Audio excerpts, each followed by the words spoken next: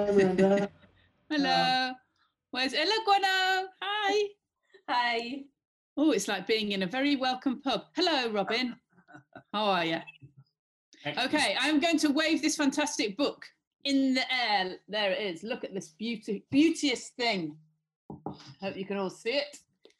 What a wonderful book this is. Believe in Magic, Heavenly Records, the first 30 years, which I enjoy as an assertive phrase. The first 30 more to come. That's what I'm saying. It's a fantastic book, and I know that. I imagine it was enjoyable to compile. Please tell me if it wasn't. But I imagine it was enjoyable to compile, and involves quite a lot of elements. It's not just interviews. It's essentially 30 releases that you've chosen to highlight, and then interviews around that, but also some fabulous kind of photos, ephemera, as well as all the recollections. It's a chunky feast, I would say. Yeah, I mean, it's as you said, it was 30 things for 30 years. It was because rather than go right, okay, let's deep dive through every single thing and go, it would have been a long book, and it's pretty thick as it is. And so the idea was then just pick 30 things out of the 30 years, and they could be records, they could be events, they could be people who, if they've got a catalogue number, they can be in there. That's why there's a chapter on our hairdresser, and or they could be clubs, because we've done a lot of that in the past as well. So it kind of started to build a picture of what is actually a kind of community and a family, I think we've always thought of Heavenly as being a bit of a feeling, and that putting it together, that really did hammer the point home. It's like it's not just a single with a catalogue number. It's it could be anything, and the book hopefully tells you that, shows you that. It definitely does. I mean, it's like, for some of us that have been in London around the same time as Heavenly Records, it's like a kind of weird in and out of your own history as well. There's bits where I'm kind of like, oh yes, I remember, and then there's bits I knew nothing about, and it's an excellent kind of recollection. I want to ask you, Jeff, what it's like going through these things, because obviously, if it's anyone's history, it's your history. And this is a family. This is a story of a family, but the family is based really around you. How was it to go through all this history, given that you're still, obviously, like all of us, you're still working, you're still looking forward. Sometimes to look past to back can be quite tricky. Yeah, I didn't really. I let Robin do it. It's Robin's book. I mean, I do think about tomorrow, and we crack on like that. And I've always been quite, I don't know, the thought of doing the book, it's been mooted a couple of times, the book, and I've just kind of like run off whenever it's been mentioned, because I just say, oh God, I mean, I know there's really great memories there. And okay, listen, answer your question. It's been really lovely actually seeing it and reading it. I've been touched by the response to it, and there's a lot of things in there that I've forgotten that I'm really happy to have been reminded about. And I've also been really, really, really made up by some of the kind of things that people we've worked with over the years have said. And that to hear that people have had a good time being involved with us, whether it was for a short period of time or whether it's for a longer period of time, and that's been really moving and really, really lovely that we've pulled something off that's touched people that have been around us. I mean, it was, I didn't know we were going to be here for 20 years, 10 years, never mind 30 years. So there's a lot of people in the story. It's not just me. No, it's a space for many people, and I want to bring Gweno in here because you are one of the many people. Yeah. I wanted to talk to you, I suppose, as an artist, really, because as an artist, there are various options to you in the way that you can make music or choose to have it put out there. And I suppose I just wanted to ask you, why Heavenly? What was it about Heavenly that you liked? Because initially, obviously, you you put stuff out on with Gruff Rhys, and so what brought you this way to these areas?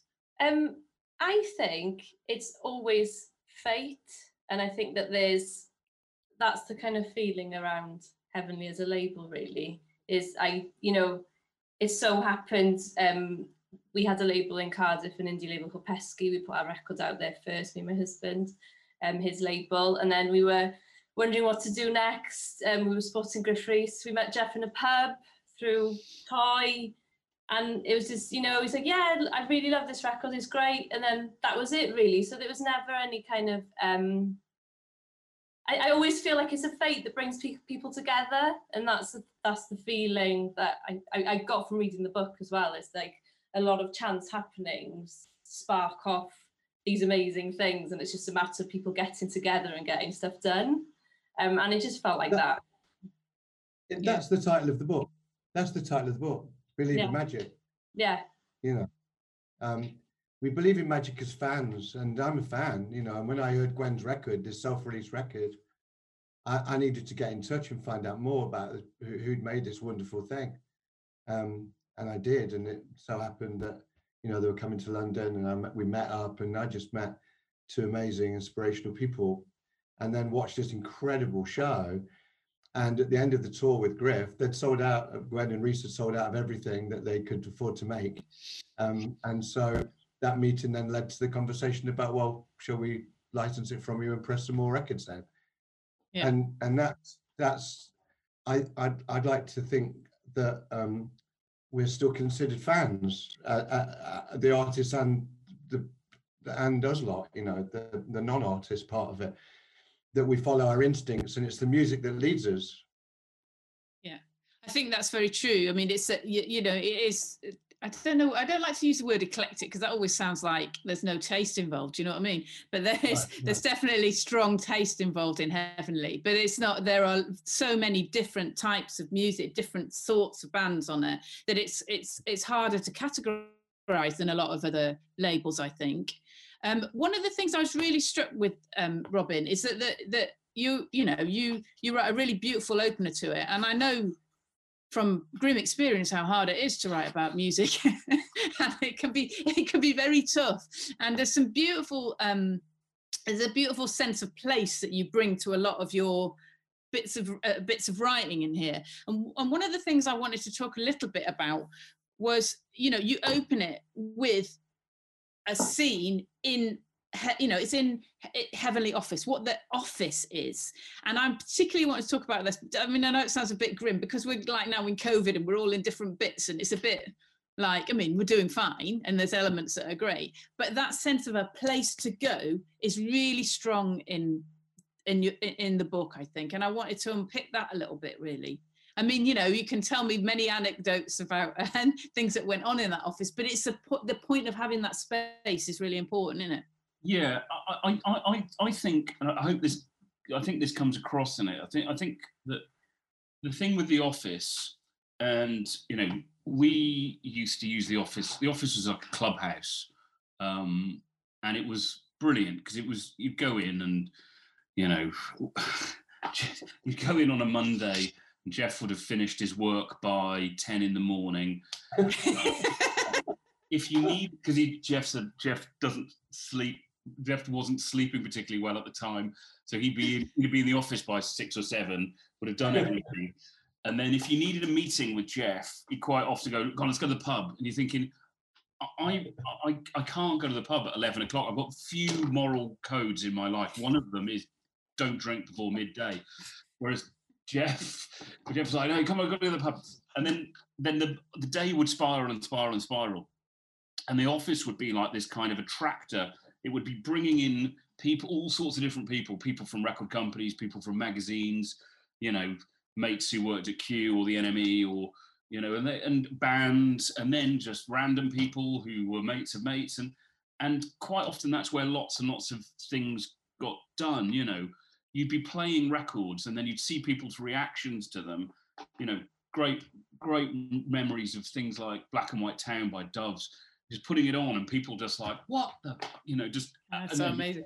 Play it again. And you're like, okay, this is a hit. that, and it's a funny way to, you kind of like crowdsourcing ideas of how, you know, how you kind of get a real feel for what might actually work. And people kind of like, how did you ever get anything done? And how did you work? And you think, we didn't know any different.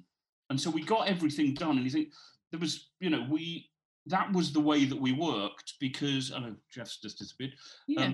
That was just the way that it worked. And, you know, it did work. You know, things got done, records got put out. You didn't have any problems with, you know, it wasn't like, you got smashed on a Monday and then for the rest of the week nothing happened and everything fell apart. Everything worked, you know, and it was just our way of doing things. And it just, you know, I kind of, you know, people are like, how do you manage to get things done? It's like, well, how do you manage to do anything? Sat in a corporate block where you have, you know, you kind of like windowless office, or, you know, office with aircon and no music, and yeah, I don't know, you know, it was just the way it worked for us.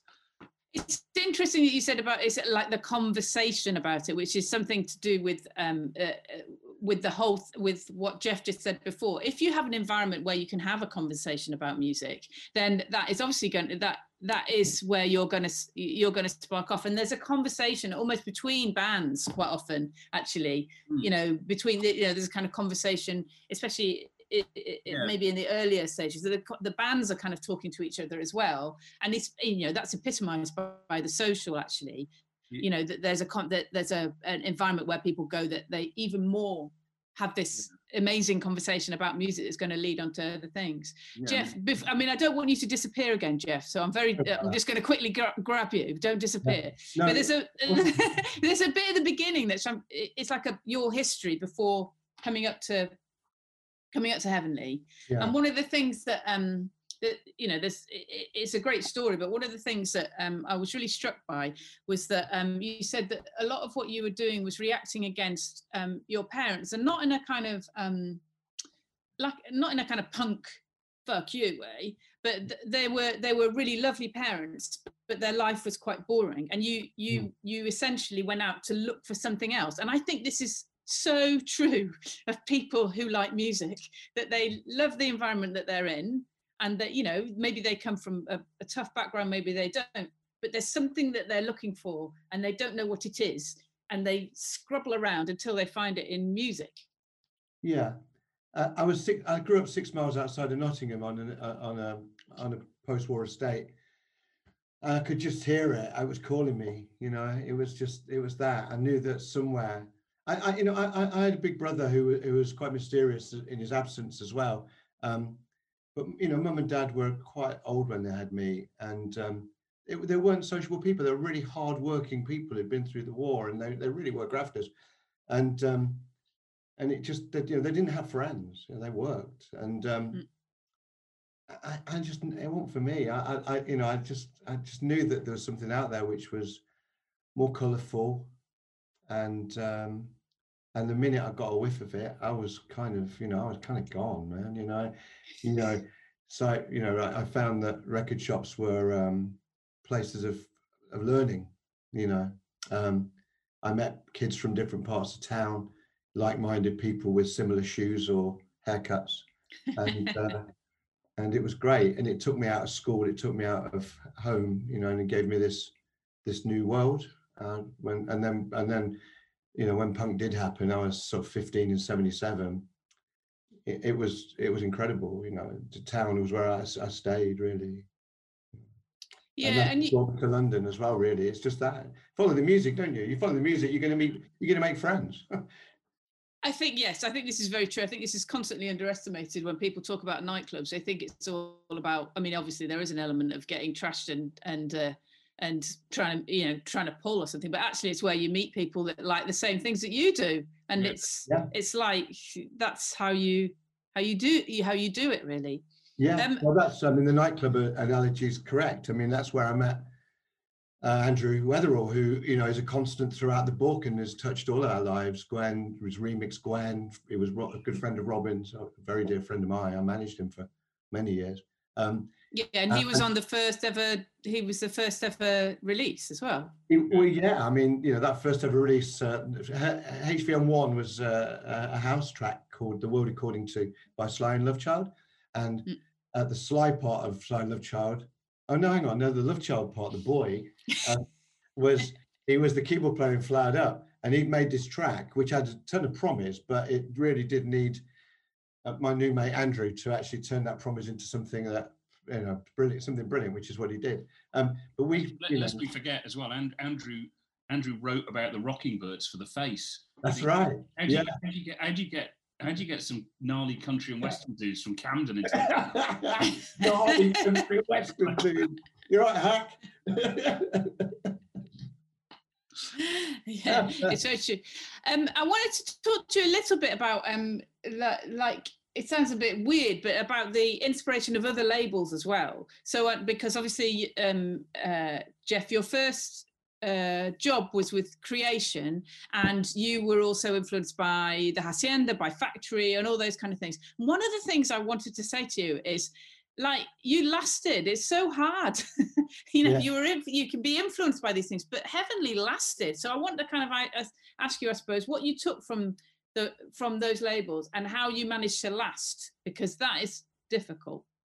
Okay, so taking some from labels. So the influence of other labels probably subconsciously started for me when I was in my late teens, and I got really into Postcard Records, which was new, and also Zoo Records out of Liverpool, which was putting out Teardrop Explodes. It was a group I really loved, and you could, you know, through being an avid reader of the music press for a long time, you know, I'd read these stories and these myths and these legends of these people behind these labels, these personalities like Alan Horn at Postcard, and especially Bill Drummond at Zoo, who, you know, has been pretty much a lifelong inspiration, really, a brilliant man.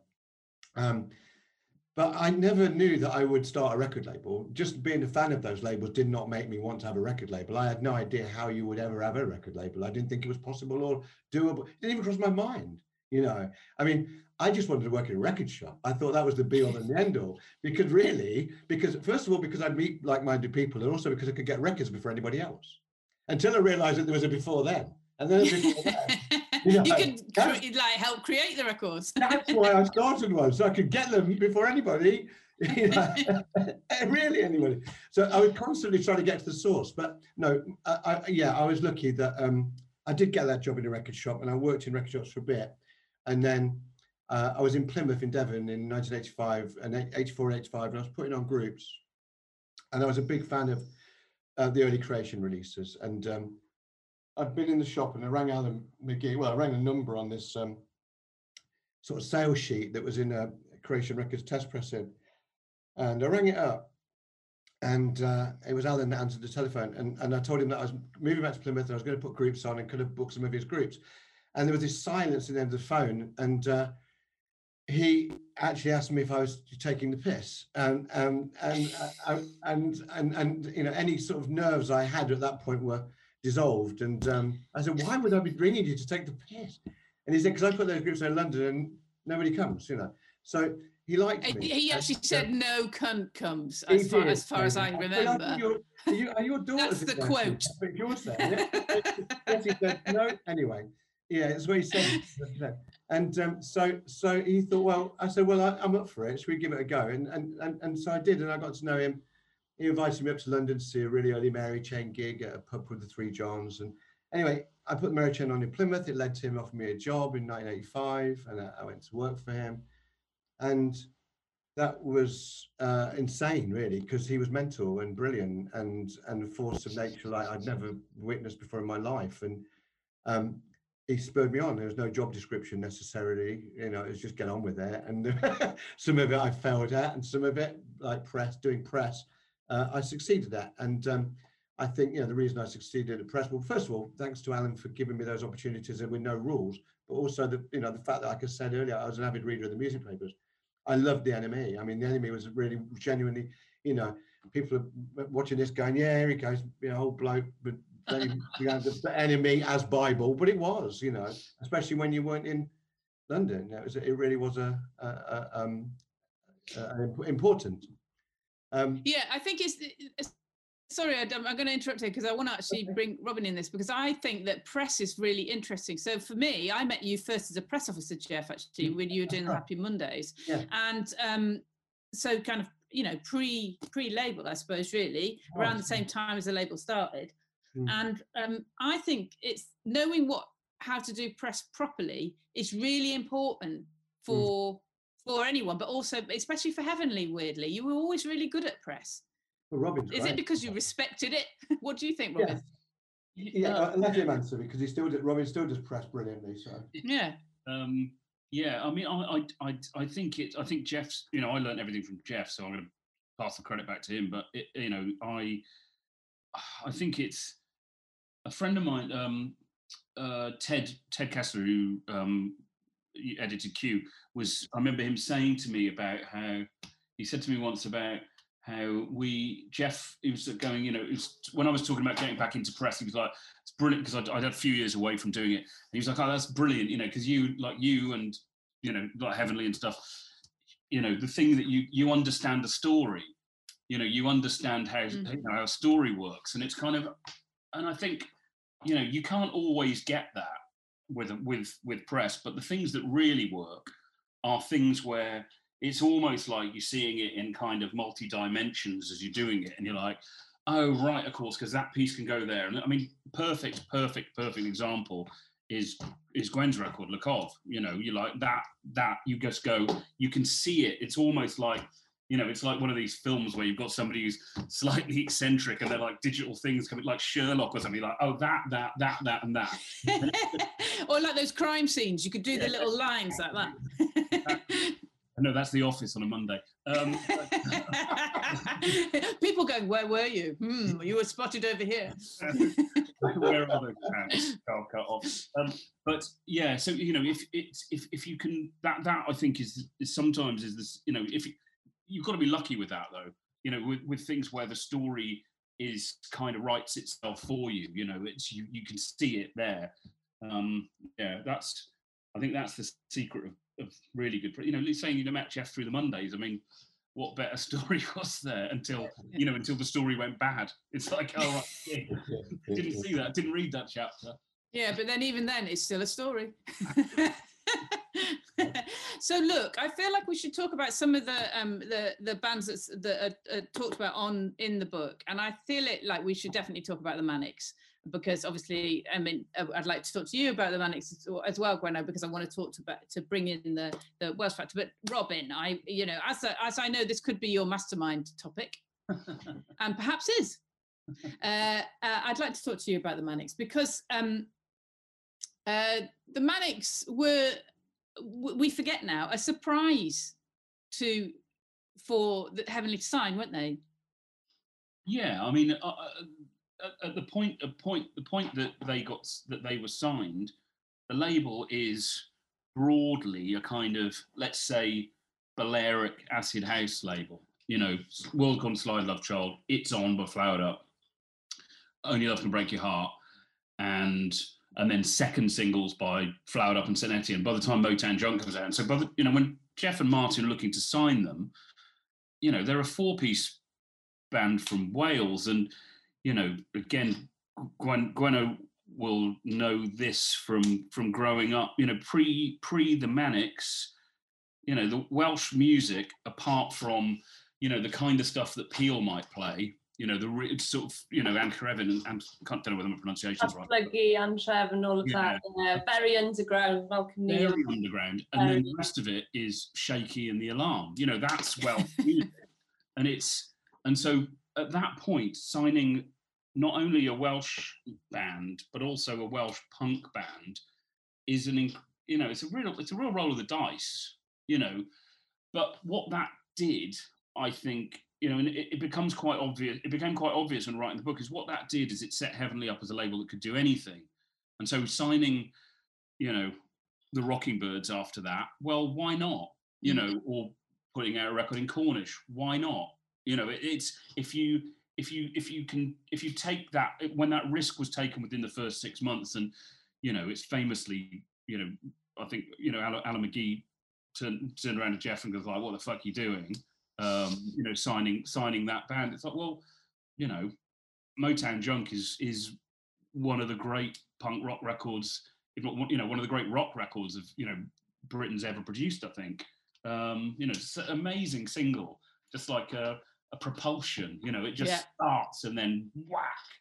And it's, you know, and that's, but the beautiful thing about them is that they are, you know, lovely, really, really lovely working class boys from who wanted, you know, when we asked them to have any kind of involvement in anything since, it's always just like, yeah, because they're happy and proud to repay the favour that Heavenly did by putting them out in the first place. It wasn't a favour. But you know what I mean? It's like, well, you know, at that point where they're seen as being a, you know, why, you know, what the fuck thing, it's like you took a chance on them. So I just believed in, me and Martin just believed in them. Yeah. Gwen, I want to bring you in because of like about the Manics, because the Manics, it's quite hard to, I mean, I got a real sense of it in the book, actually, that you forget that because the Manics now they're the Manics. We all are the Manics. They were always here, you know, and I think what Robin's just articulated really brilliantly is the fact that that they were a fucking surprise. They were like a shock to the system, weren't they? And I think the big thing with the Manics, I've always felt, is that there's a fight on their hands. There's obviously, this is a very obvious thing to say, but it's something that hasn't gone away. We were lucky enough to support them, and there's still that feeling, you know, before they all go out on stage, it's like, oh, come on, you know, it's like that energy. And I think that comes from being from the valleys, articulating all of that frustration, coming from a very educated working class and very politicized, not having any way for that to go, but also just grabbing onto all that glamour, sort of new romantic stuff coming through. And I just a very, very but I think, you know, because obviously they're an English speaking Welsh band, and the other stuff that John Peel was playing, Antref and Datblygu, Malcolm Neon, Crescella Plastic, were all sort of Welsh language post-punk stuff. But I feel that there is a correlation between those two scenes, even though they probably weren't too aware of each other. And yeah, it's just sort of bubbling under the surface, and then they're an unexpected Welshness outside of Wales, even though they're very clearly tapping into something that exists in Wales, and so from a Welsh perspective. I think as well, you know, you've got to look at where they're from. You know, I'm from Newport, so I'm just down the road from them, and it's like, you know, the valleys are the other. They're you know, that I think that's why, you know, they always seem like they're outside of everything. You know, when they got lumped in with Britpop, well, they're not like a Britpop band. Yeah, that is always completely mad. Yeah. It just happens to be that's the thing that you can kind of attach them to at that point, but it's like, they're not, you know, listen to, you know, the lyrics on that record, you know, Small Black Flowers, or you know, on Everything Must Go, you know, it's like they're not, it's not, you know, it's not a nice record. It's not you know, it's not Roll With It. You know, it's you know, it's pretty bleak. Yeah, bleak is a good one. There's bleak and glamour. It's all rolled together, isn't it? And anger. That's combo. Yeah, exactly. Yeah, it's true. It's why we like, you know, yeah, why some of us move to cities. The bleak glamour. That's what we're looking for. So look, I also feel, and actually it's mentioned in one of the questions, and indeed Jeff mentioned this to me as though I would ever forget today on email. I feel like we should talk about Weekender. Flowered Up's Weekender. And there's an absolutely brilliant section in this book about Flowered Up. And Flowered Up are a completely mad band that signed to Heavenly for a bit, then get signed to this massive deal, and then mess it all up and come back to Heavenly. And they come back to Heavenly with Weekender, which is, I have here from one of the questions is Ian Saunders, Weekender, the greatest song ever, over 12 minutes, ? a few question marks. We could just get rid of the question marks. Let's get rid of them. It is the best. I'm prepared to get rid of that question mark. Yeah. Yeah, they're definitely the best. But there's an absolutely brilliant part of this book, which is just a description of a party. Yeah. And it's like, I enjoyed it so much. It really kind of, in these days of non-parties, oh my God, it cheered me up. And it's essentially that that Flowered Up were, was it Barry Mooncourt? It's like asked to like decorate this amazing house, and then Glazier, and he gets the key, so he just gets the keys copied because he's Barry Mooncourt, and he goes, and while the people are away, they just move in and then have this epic party that never stops. Please tell me, I would like the blow-by-blow account of this party, please, because I miss parties. Who wants to start? One of the things, I mean, I wasn't there, so I'm going to just. But one of the things that I realise isn't in the book, but I think is fact, is that was it in Greenwich, Jeff? The party. It was in Dulwich Park. It was a private drive. One of the neighbours. Kelvin Mackenzie lived there. There you go. I think what I found the other day, I found a letter from his daughter thanking me for the invitation to the party, saying that she'd never been to a party like it before, and she thinks she enjoyed it, and she managed to get back in without her parents realising she'd been to said party. I've got the letter. It's brilliant. She was dead nice, actually. I remember. I think she might have been working for the Sun, and I was doing press or something. But I got her in. I mean, I shouldn't dig that. I'll dig that out. Sorry if I've just outed you, Mr. Mackenzie. That's brilliant. I love it. I like the fact that she then sneaked back in again. This is just great. Yeah. I was never there, Dad. It was on a very, very exclusive road, and the house was owned by a character who had been a racehorse owner and a gambling man who had not paid tax or VAT for a long, long, long, long time. Was away in his house in Spain when the revenue people decided to claim his house, and like you said, Barry went and got the key cut, as you do. What Des told me as well, which made it even funnier. It's hard to get this across in the book. Was that the thing that had to be fixed was like one of those little window panes that you get on the side of a door. So he got the keys to fix something that small, and the eventual thing is that basically it's like the staircase is taken down, everything in the swimming pool. They discovered that the guy had all. It was to do with horse racing, so they found he had all these Ascot day suits. Immediately put them on in the jacuzzi. Found a new use for a revolving bed. I mean, you can just, imagine that was. They were so naughty. I mean, they really, really were naughty. I mean, they actually went too far sometimes, it must be said. But bloody hell, they were a laugh to be around. But that said, there was this darkness, which I think I love this chapter that in the book. I love it. I think Robin got. I love Des as the manager who Robin interviewed. His frankness, his openness. I've never read, what could effectively be a junkie sub story, just told with absolutely, just total honesty. We were idiots, and I loved it. I found it really moving.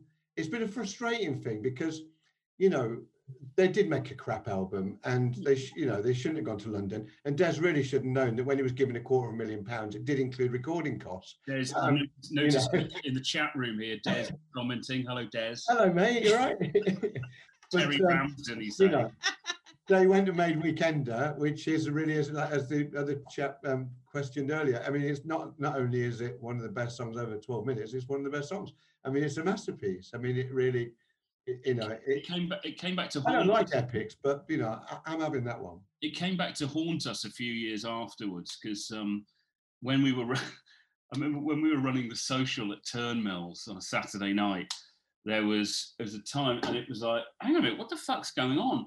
And you realise the venue was flooding, and you're like, holy shit! And eventually you got to the end of it, you realise the whole place had to be shut. And a leak, a pipe had come off the ceiling. I was like, what the fuck happened there? It was in the upstairs room of Turnmills, which is where we had our second room. And Richard Fearless was DJing. And he was saying, He was like, oh God, it got really mad. I was just playing records and it was just getting madder and madder and madder. I said, what did you do to calm it down? He said, I put Weekender on. Like, that was actually about 10 o'clock. We'd only been open for about an hour, and that was Scottish Paul and John Minnie swinging off the pipe. Yeah, they took a main water pipe down. Like, yeah, just going back to Weekender though, I do think that chapter in the book's absolutely really, really great. And I've read a few rock memoirs, but I've never read anybody talk so eloquently and honestly about the dark side of some of this shit, and they were working class kids, man. I mean, I when it all went tits up, I was like, I'd say to Des, the manager, oh man, what a drag, I mean, you just got good, you just went from being a blast to being good. And he just said to me, he said, fuck off, Barrett, who said this was supposed to last? With with Des was talking about it, it's quite, the thing that sort of seems to become quite obvious is that Liam had kind of, I don't know whether you could say he'd lost his bottle. I think that's one of the things that Des has said, actually, I think. But he, as the band are kind of, the things are going wrong, and this amazing piece comes out of it. But his energy was then, was gone. It had dwindled, and that was, whether you could ever have caught that lightning in a bottle again, it's just. What an amazing thing. It's like a supernatural right at the end. Yeah. It is, yeah. And this, I mean, and also, obviously, a lot of people are saying in the chat here that about Wiz's video for it, which was like it's like described in the book as a kind of a quadrophenia for that time. And I remember the launch of that was in that funny circular room, that circular building in just off the park, wasn't it? And I remember seeing that video like for the first time there, and absolutely being completely blown away because it did epitomize the whole nature of that that record. It did. Sorry to interrupt, but the track was really magnificent, and they had left Heavenly. They had gone to London Records. They hadn't really worked out, but they were still my friends, Des especially, and I believed in that group, really. It was a shame that they had to go, but circumstances and somebody giving you shitloads of dough, which we couldn't do. I would never have done anyway. I mean, look what happened. But to get them back was really in this game. You don't really, if you stop working with a group, you never really go back. They either don't want to come back, or you don't want them back, or you do, but you think, I don't want this to go wrong again for whatever reason. But it never went wrong for us in the first place, so it didn't seem wrong to actually have them back. But they also had that song, that track, and Clive Langer had produced it, and it seemed like things were going to go. And I saw that in pictures, that song. I saw it in pictures, and I knew Wiz, and I had an acetate of the track. In fact, London Records had already pressed the bloody thing, and I remember taking Wiz back to my flat, and we had this really great little flat underneath one of the guest houses on Shepherd's Bush Road. And it was big, and it was a basement, and we had big speakers, and Wiz dropped me off after a party one night, and I said, come have a listen to this, and put the lights off and put this track on, and he just was like, holy shit. That was it, really. Him and me had this vision, which was embraced by Des and therefore the group, and also our partner at the time, which was Columbia Records, and they put the money in. But I'm probably aware that a lot of people don't know who this group actually are, who might be tuning in, they might be watching it, because they did burn so briefly, really. It was bright and it was loud and it was great for some of us that were there, but they didn't really leave much of a legacy. But this track is a masterpiece, and it is going to come out again next year, as is the film, on DVD for the first time. It's been digitally remastered, and Martin Kelly, who we mentioned earlier, Martin was my partner at Heavenly for many, many years, and it hasn't been for many years now, but he left to set up Heavenly Films with his brother Paul, and they're going to be putting it out on DVD March next year, and we're going to be putting out the 2 Weekender 12 inches, which is the original, and then the Andrew Weatherall remixes. They're going to come out sometime, and they're sounding amazing. I've just been listening to the newly remastered Weatherall remixes, and man, they're good. They still sound really good. So that they are coming in March. So anybody wonders what the hell we're spending all this time talking about this group for? We'll find out soon. That's completely fine. So look, I mean, I'm aware of time, and there's lots of things that we could talk about, and you know, the Heavenly Social being one, the fact that Heavenly kind of expanded out into different things. There's a particular thing I did want to talk about, and that was Edwyn Collins actually. And I found the chapter around his release incredibly moving and well on all sorts of levels really. And one of the things that I very much appreciated about it was there was a point after Edwyn had his stroke, and he wanted to get the record that he had made before into the state that he wanted it to be, and then he was going to play a gig, and it was the BBC Electric Proms.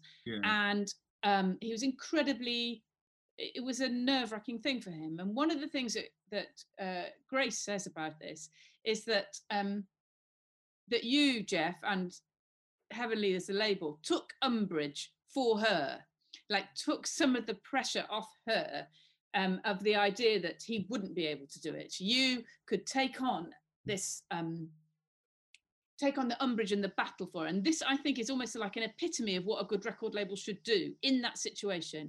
It's an incredibly difficult situation, emotionally, physically, like it's unbelievably pressurized. Yeah. And that is what a record label should do, is do something for that act in order so that it can flower. Yeah, it's a mixture of feeling, it's a mixture of responsibility, which it undoubtedly is. We do have a lot of responsibility to people that we ask to, we convince people to sign to us, and therefore you have a responsibility. But it's more than just that. It's like, it's the right thing, you know, and what Grace is talking about there was the right thing. I mean, Martin and I had been privileged we were friends with Edwyn really, and we'd seen him be ill. Martin especially had seen him in hospital when he was very, very, very, very poorly, and then we also saw him getting better, and we saw him getting better. We saw him getting better through music, and Grace is an amazing lady, his wife, partner, manager. She's incredible, and her strength was what saw him through. And yeah, we backed that up, but you do that. You fight your corner for your artists, and the BBC, it was good of them. They did want to support Edwyn and give him this gig, but then there was reticence from some of the people around. We were 3EMI at the time, and it was like, this can only go ahead if he doesn't fuck up. And I'm like, well, why would he even agree to do it if he was going to fuck up? You know, it was quite as simple as that, really. But that was a very special time for us, actually, watching an artist get their strength back. Yeah. It's a wonderful part of the book. I found it incredibly moving, I have to say. Yeah, well, he started to make that record prior to his stroke and then his aphasia, and he hadn't mixed it, so that record was sat there waiting to be mixed. You know, he had this stroke, this bolt out of the blue, boom. Once he'd gone home from the studio one night, he was going back the next day to carry on. You know, but through support of friends and colleagues and Grace, as I said, they finished this record, and we were fortunate enough to release that and to work with him and Grace very, very closely, and then to make the next record, which was even better to do that. You know, it was just like, and now you're making something new from scratch. Oh, I mean, this is why I do it. Yeah. You know what I mean? Yeah. It's one of those things where it's a terrible cliche to think about the healing power of music, but that's actually it. You know, it's like, you know, the fact that Edwyn's rehabilitation, like there were goals which involved kind of being able to grasp aspects of the music and push it forward and push him forward. And it's, you realize how important music and the nature of it was at that point. It was incredibly moving, plus also very funny, because Grace is a massive piss taker. She's brilliant. Yeah. So Edwyn still had his sense of humor. So. Yeah, it's true. I have a couple of questions here from people who are watching, and this is one of them. It says, I don't know how you're going to answer this.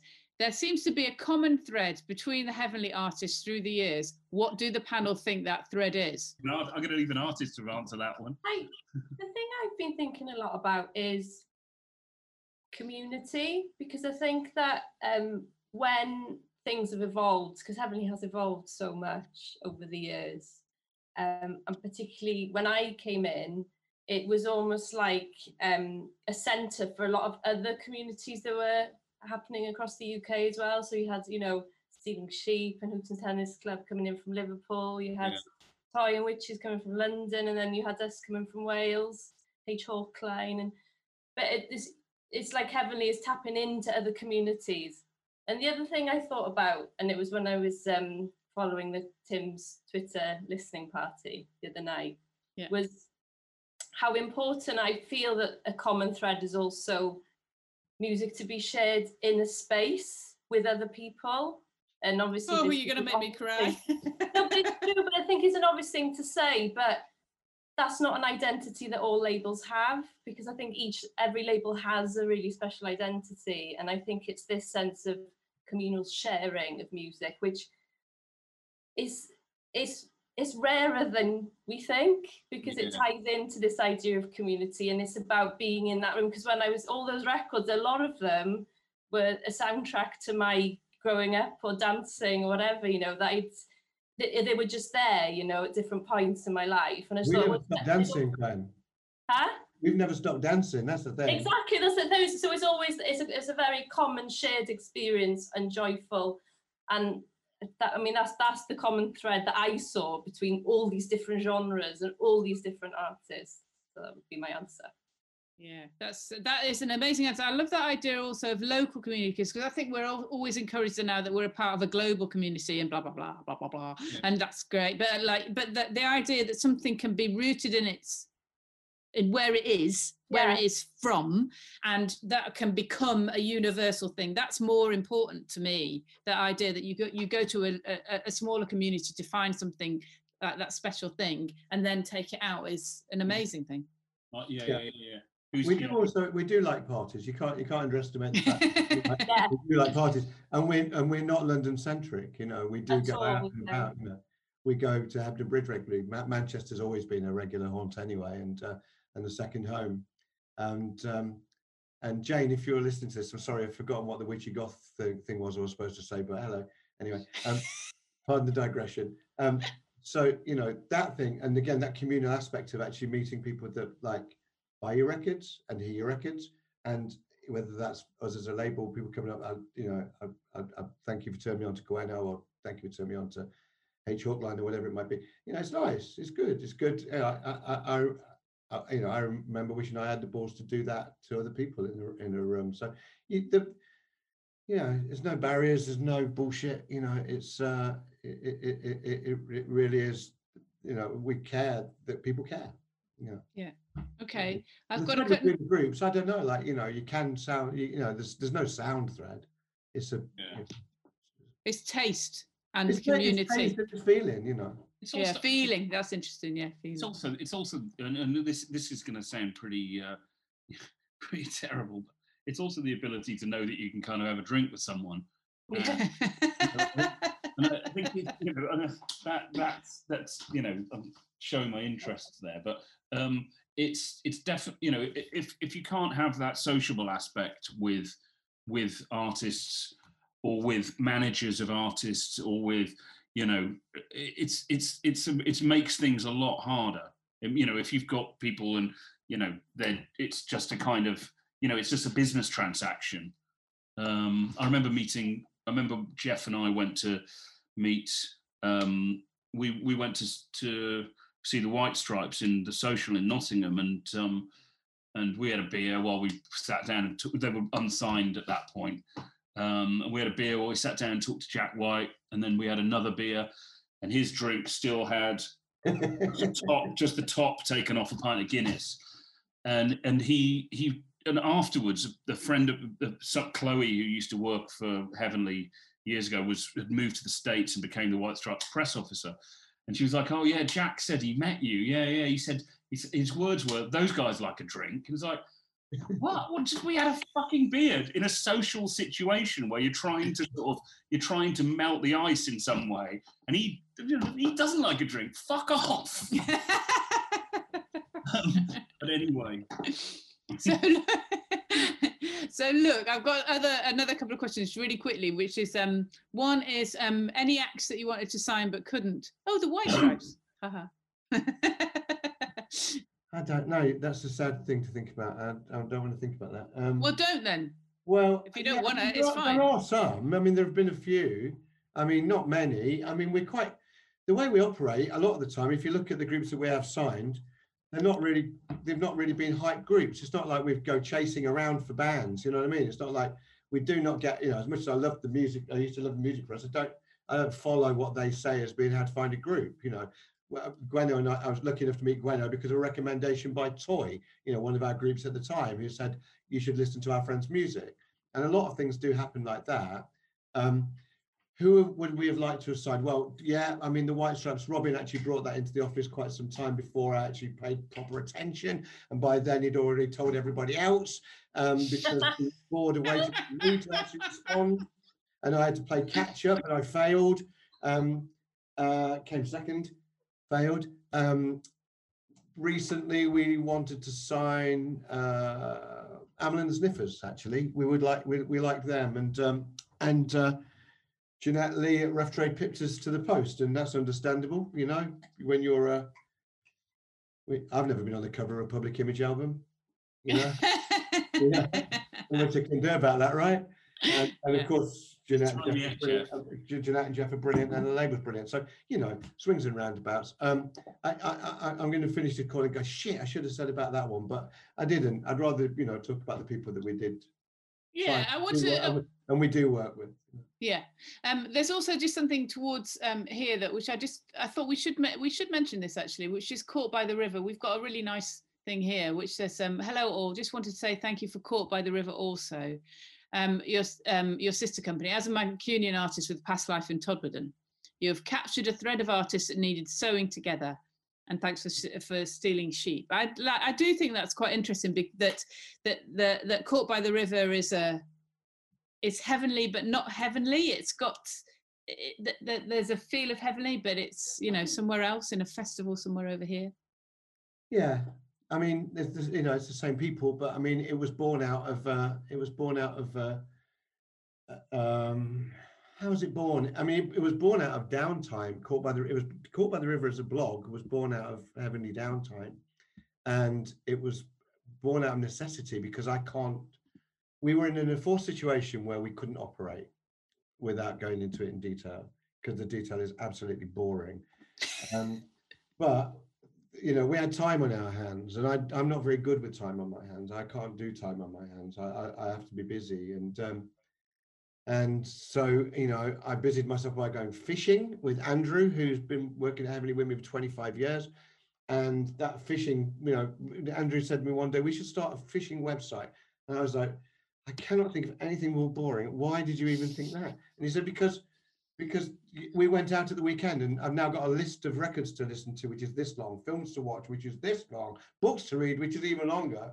That sort of fishing website. Okay, I like a fanzine, And I was like, Robin, shouted across the office, Robin, you know how to do fanzines. Let's do a fanzine. How do we do a blog fanzine thing? And that's what it was. It was a way of filling time crapping on about what we were into, which at that time, this enforced slowdown it meant I was actually spending more time outdoors than in pubs, clubs, bars, studios, and getting to be not at one with nature, but spending a little bit more time with it. And it influenced and inspired my reading, which is anyway, that's kind of what Caught by the River became. Again, just our enthusiasms and just crapping on and sharing what we were digging, it was funded by EMI, but they didn't know it.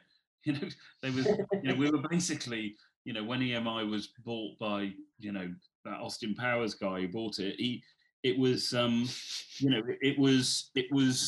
put us, it was on the equivalent of gardening leave, and so you can't sign anything. What are you going to do? And that's where it kind of grew out of. It's what do you do with your time? You've got this brilliant office and this community of people who are passing through it and all this stuff, but there was a point, maybe 18 months or at least a year, where It was hard to put records out. It was hard to get, and it was hard to, it was also hard to see an end of it as well. We stuck in this, like being stuck in kind of quicksand.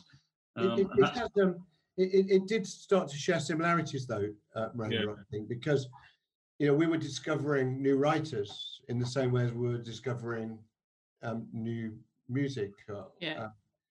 And we were giving a platform to new writers, whether that was the book that we were reviewing was by a new writer, or whether we were giving a new writer the chance to review a book.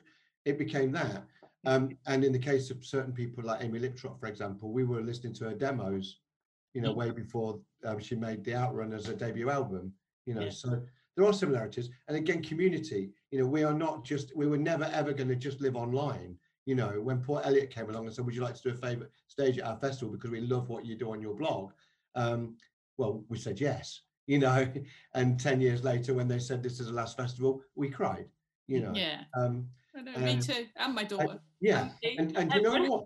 One of those weird things about this year, one of the rare upsides of this year is the fact that we couldn't mourn it, because we couldn't have been there anyway. Do you know what I mean? There would have been this weekend where we would have gone, we should have been at Port Eliot, but we couldn't have been at Port Eliot. But the worst thing is, next year we're going to go, we're going to have to kickstart it somehow. So look, I am aware of time, and I just wanted to ask you before we go. This is we've got lots of things in the chat just saying how much people absolutely. It's almost like not questions. It's just saying I really love this book. I've got one here. So how much I enjoyed reading the book. I couldn't put it down. The narrative flowed through all the chapters. This is someone else. The format of the book is the best I've read for years. So it's a great book. It is really brilliant. I just wanted to ask each of you, and it doesn't have to be in the book, but a kind of particular favourite moment. I know it's a cliche, but it's a nice thing to think about. I always think, in these times when we're not always together, and we're waving at each other across virtual screens, it's nice to think of nice moments, heavenly moments. Who would like to go first? Give me a favourite heavenly moment. I'll go first. Okay, my favourite heavenly moment. I was thinking about this earlier, and mine was being on stage at Reading Festival on the second stage of Reading, and the Vines were playing, and it was the year where their trajectory just went like that, and they'd done Glastonbury, and they'd gone from playing 70 capacity clubs to selling out London shows to going up. And then a week before the album came out, they were the band of Glastonbury. I found the Old Enemy the other day, and it was like, they were hailed as being the best band at the festival. And then so Reading was a point where it was, they could, it was a real point where people would see them for the first time. And I just remember being on stage, and the gig was so fucking phenomenal. And I was hugging their manager, Andy, who's a really, he like the community. First time I met him, ever since then, he's been one of my best mates. He's brilliant. And I was hugging him, and I was just going, we're going to be headlining next year. It's going to be fucking amazing. Because I remember that year when Nirvana did 2 or 3 in the afternoon, and the next year they headlined. I was watching it going, that's us. This is it. We made it. Of course, that didn't happen. When you sign somebody who's undiagnosed Asperger's, who smokes so much weed that he's, it just obviously was never going to happen. But for that moment, I just remember thinking, this is it. And I've clung on to that moment. Yes, well, quite right. It is a fantastic moment to have, I have to say. Yeah. Gwenno, what about you? I think it's gigs in general, Caught by the River gigs, Hebden Bridge gigs. That's the thing, because it's the chance really you get to see everybody else, because everyone's playing. Port Eliot, I really miss Port Eliot. I think it's got to come back. It's the best festival. I remember the first year we did it, I was pregnant. Let's do something new. Really, and we came back the next day because we just couldn't believe what a utopia it was. It was just ridiculous. But I think it's those memories really. It's when all the heavenly artists play on the same lineup, and then Andrew Everall's DJ it. You know, it's those memories, I think, that just matter. Yeah, it's true. Okay, and what about you, Jeff? Oh, well, yeah, there've been amazing moments. You know, those communal sharing things are really good. I have good memories of.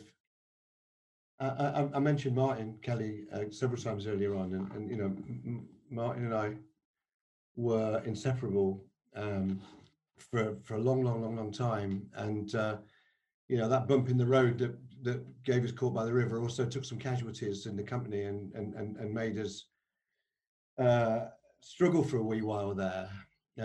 It wasn't great for a bit, and our partnership suffered because of that. But I say suffered. Martin went on to start Heavenly Films, like I say, which is a great thing.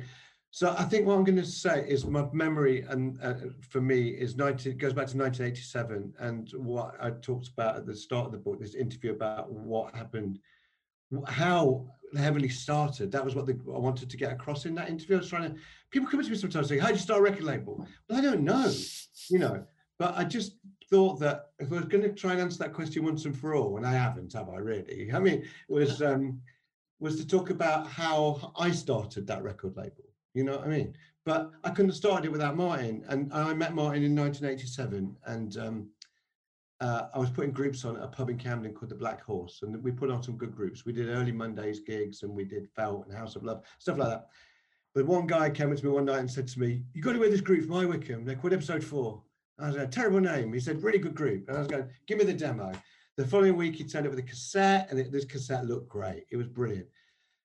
The cover was designed by Paul Kelly, the designer of our book, who was the guitarist and one of the singers in the group. And inside this cassette was an address and a telephone number. Anyway, we had a gig that night, got back to my flat, me and my girlfriend and her friend, put this cassette on and played it and stayed up all night until we felt there was a time we could ring this number. Again, you know, what time? 9 o'clock. Okay. And we rang this number. Can I speak to somebody from Episode 4? And the week after, they played at the pub, and that was when I first met Martin. And one of the reasons we've lasted so long is because of friendship, you know, and support.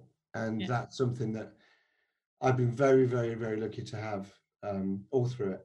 I've been lucky to have friends around me, and the support that people have given to Heavenly, not just me, but to the cause, has been really remarkable and incredibly special. So without my friends, and especially that one in particular, there wouldn't be a book, there wouldn't be a story.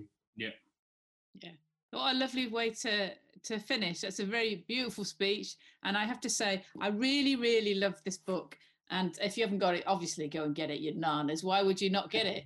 But it's a beautiful piece of work it's a tribute to a wonderful label, some fantastic artists, beautiful people that work there, amazing photos, lovely writing. And I'd like to say thank you to everybody for coming along and asking questions, and a really lovely thanks to fantastic panel, to Gwenno and Robin and Jeff. I love you all. I hope to see you in a field sometime soon. Thank you. Thank you, everybody. Thank you, Miranda. Thank you. Bye.